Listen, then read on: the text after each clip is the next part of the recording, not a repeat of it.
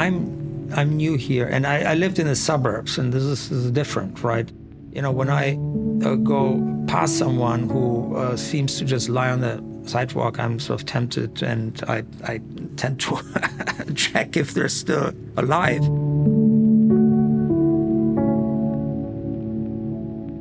A month or so ago, just walking down 2nd Street, there was someone lying, essentially just barely wheezing. And sometimes with opiates especially, so one of the key, I think, one of the most abused drugs in Seattle right now is fentanyl, which is a synthetic opioid. One of the side effects of opiates is depression of breathing, and that's often one way people die, an overdose. And sometimes you really have to wait a while to see a breath. You know, if a few breaths a minute, right, it's usually okay, but then this person just was barely wheezing and clearly had some other comorbidity, maybe asthma or something like that. And I have to say I was very impressed by the emergency services. So I called in and they told me what to do. But and they were there within 3 minutes. Then the naloxone came out, and the whole thing was over in like maybe 10.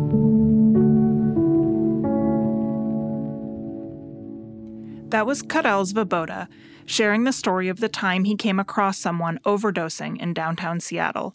He likely saved their life by calling an ambulance and performing CPR. Karel moved to Seattle not that long ago from the suburbs of Virginia. He's the director of the newly launched Allen Institute for Neural Dynamics. Karel studies a lot of different aspects of the brain. One of these is the brain circuits that are involved in reward. These circuits also underlie drug addiction.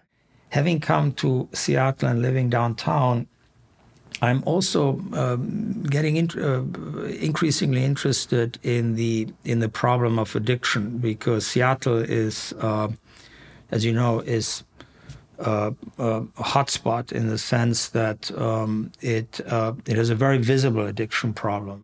And there's this scourge of addiction and deaths of desperation, right, that is plaguing this country. And this is a disorder of reward-dependent behaviors. Habits gone wrong in the most extreme ways. I'm Rob Piercy. I'm Rachel Tampa. And this is Lab Notes, a podcast from the Allen Institute.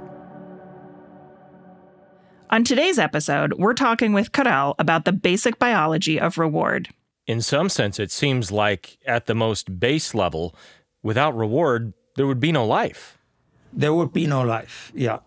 We're also talking with two other scientists, Honghui Zhang, Executive Vice President and Director of the Allen Institute for Brain Science, and Greg Scherer, a professor at the University of North Carolina. Honghui and Greg are working together to better understand the neuroscience of opioid addiction. Their ultimate goal is to design less addictive pain medications and better treatment for addiction. Can you just say, what do we mean when we say reward? I mean, it's not just like a trophy, right? Like, it's bigger than that. Yeah, so reward is a loaded term, right? So it's, as we learn, much of what we learn, we think, is driven by reward, by ultimately there are, of course, strong evolutionary pressures, right, to learn from reward, to find mates for sex, very importantly, you know, food for survival and sort of kind of the basic needs. And this goes back hundreds of millions of years in evolution. We really need extra motivation to just not die, right? Yeah, we need some other reason to eat and sleep and stay warm other than the fact that we have to do these things to survive. But reward does other stuff for us too. Over evolution, kind of what the brain, how the brain kind of, if I may say so, thinks about reward is much broader, right? One of the key aspects of mammalian nervous systems is information seeking, sort of at the at the very other end of rewarding things. So, for example, we are curious creatures, but so are mice and primates and all kinds of mammals. We find information very rewarding. So, Rob, you know that while I was working on this podcast, I have also been trying to learn audio editing software for the first time. I should explain to our listeners that Rob is our audio guru, and I'm a complete noob at audio stuff. Is that my official title? Audio guru? Yep. All right, that works. And I just kept thinking about this moment in our interview with Karel. Like, isn't my brain supposed to enjoy learning this new, complicated software? I can tell you that it did not. Well, it took me 15 years to learn it, so you got a little bit more time in front of you. It's also interesting to think about the fact that learning is rewarding to us. At a basic level, learning is triggering the same kind of feel-good chemicals as eating or sex. We're learning about learning right now during this conversation. So what's actually happening in our brains if we're finding this rewarding?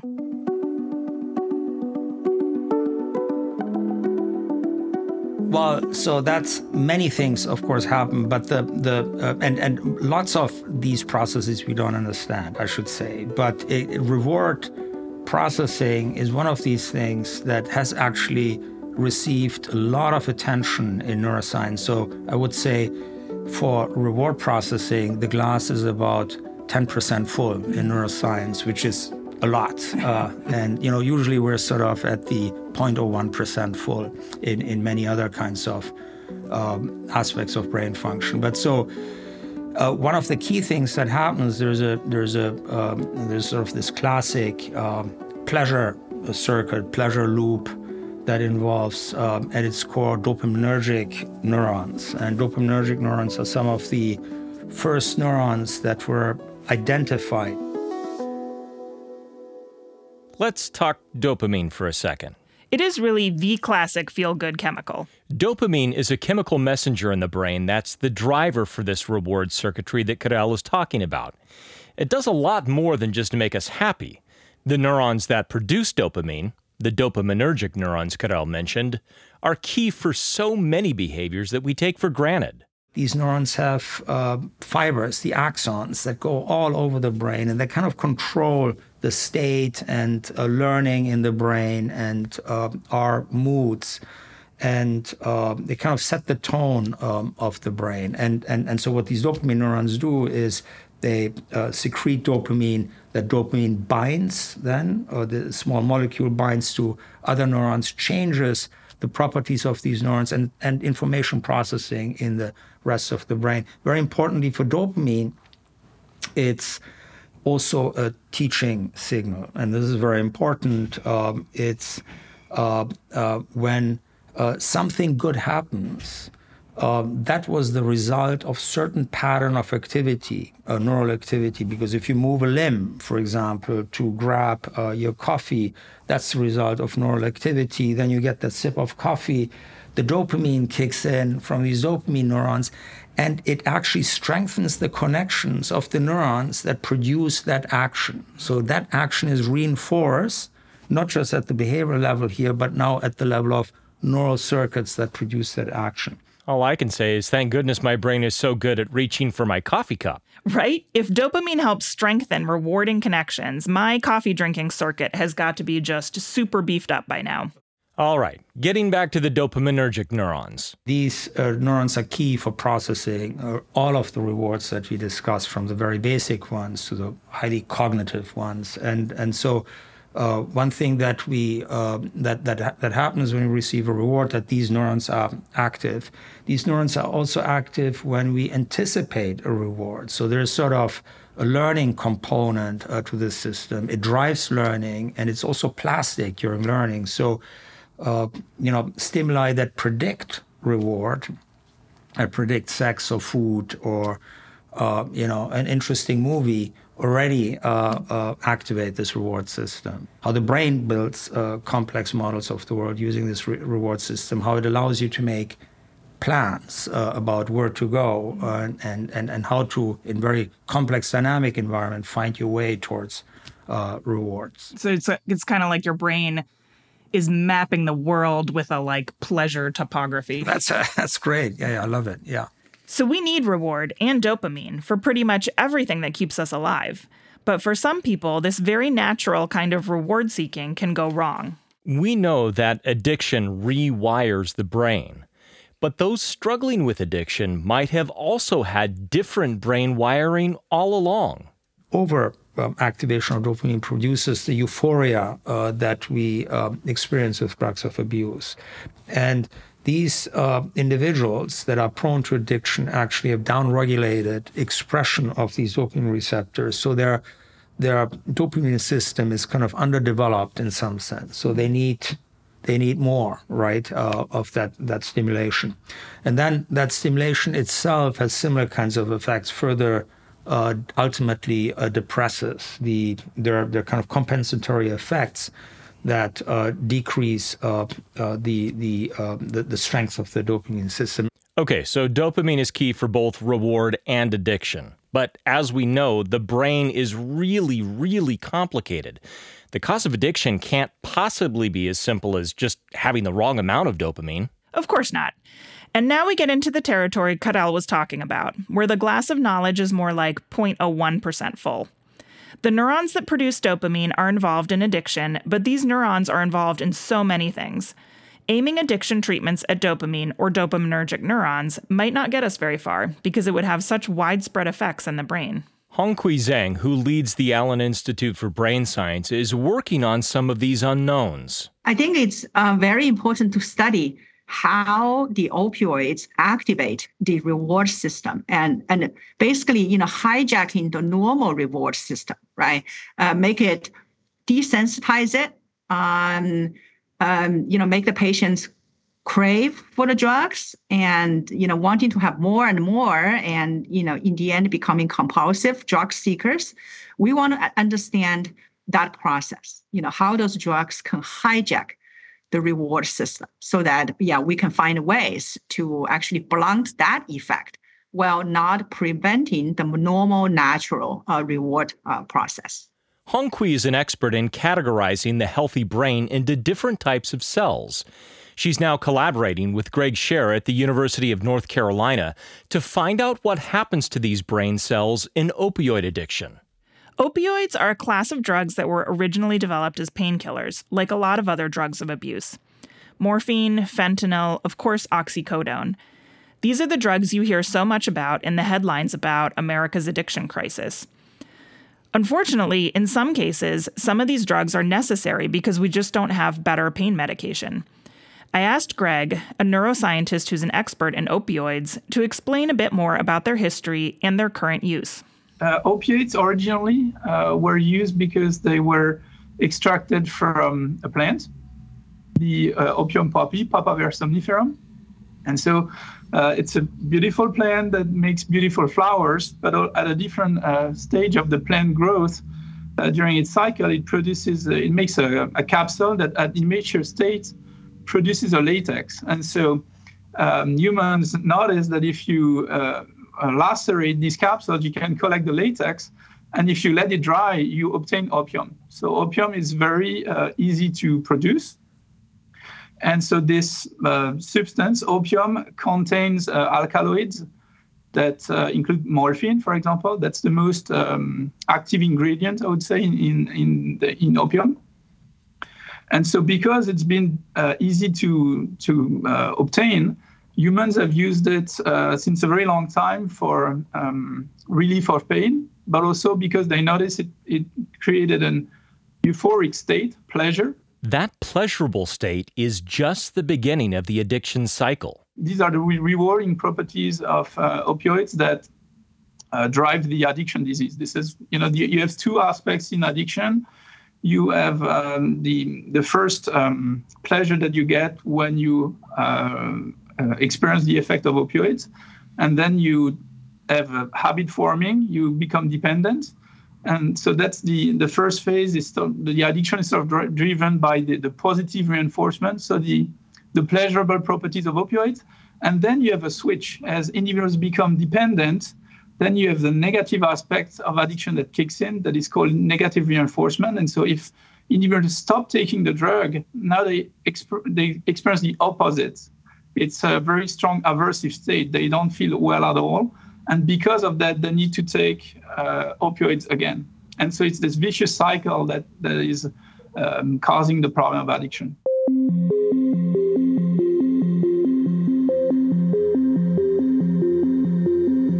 In the 1970s, scientists discovered the molecules in the brain that let opioids do their work.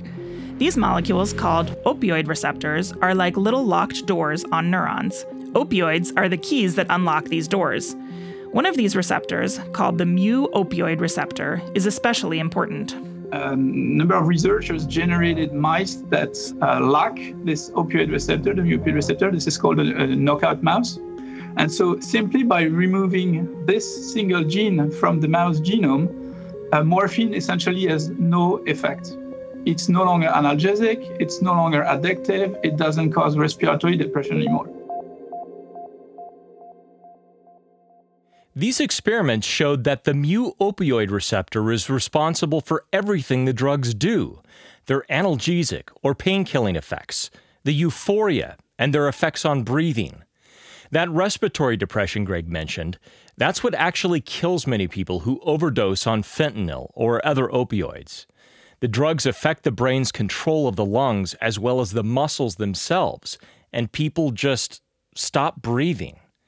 Separating out these functions is really critical for managing and treating addiction. The brain circuits that are involved in pain control, in respiration, for example, and in the reward system are all very distinct. The problem here is that the opioid receptor, especially the mu-opioid receptor itself, is expressed in all these different systems.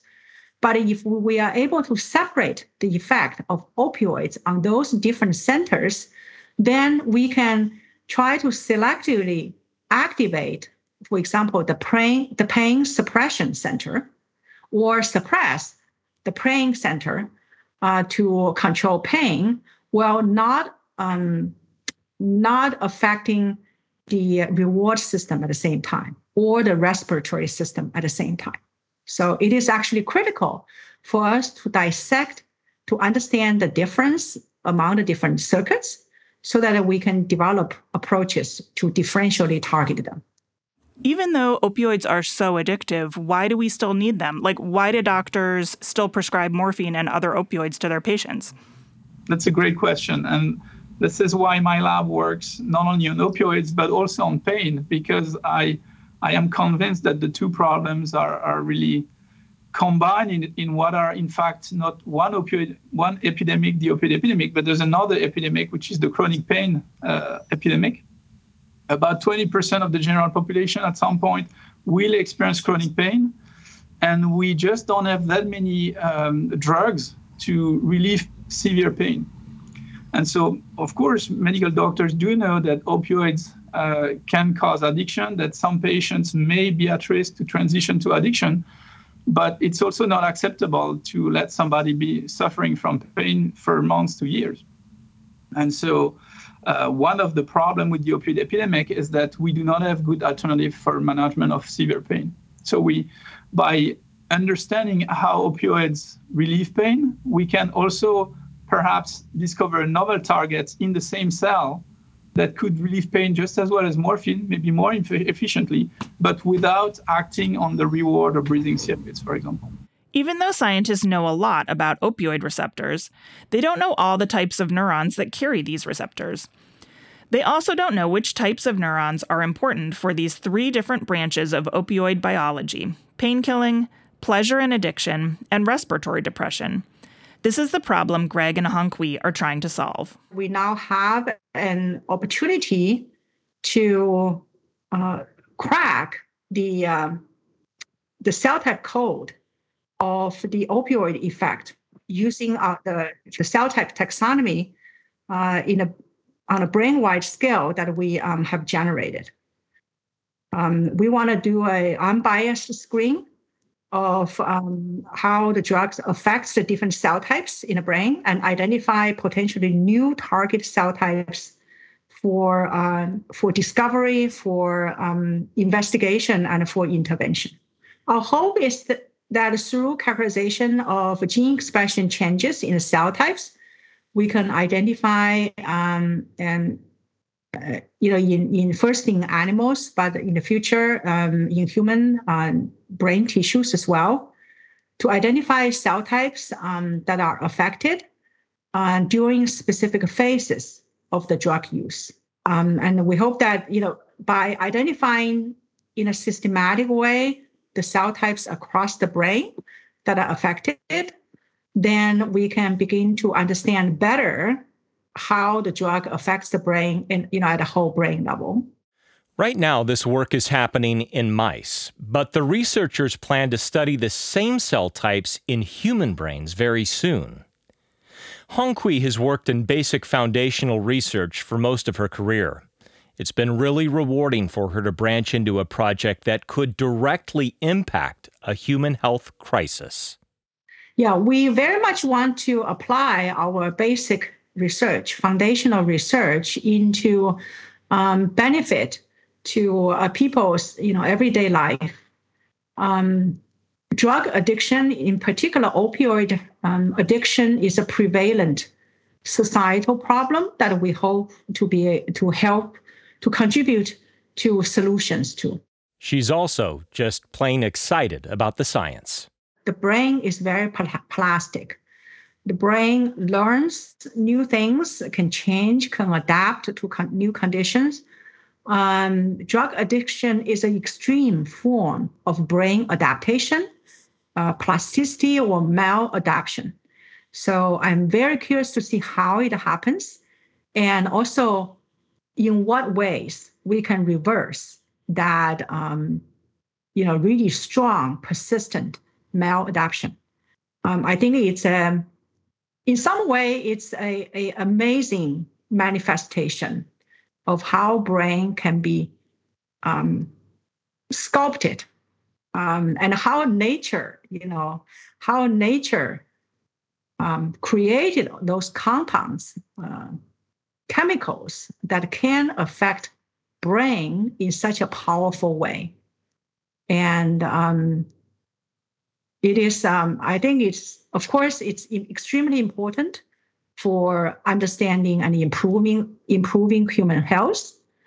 But by itself, studying drug addiction is also a very powerful way of understanding the brain itself.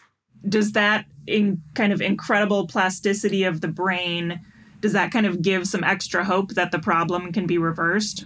Yes, absolutely. Absolutely. I think we will definitely be able to find a way to reverse that process, given the brain's capacity of plasticity, changing in the bad direction, but also, changing back in a good direction. I'm Rachel Tampa. I'm Rob Piercy. For more Lab Notes episodes and other science news, visit our website at alleninstitute.org. Thanks for listening.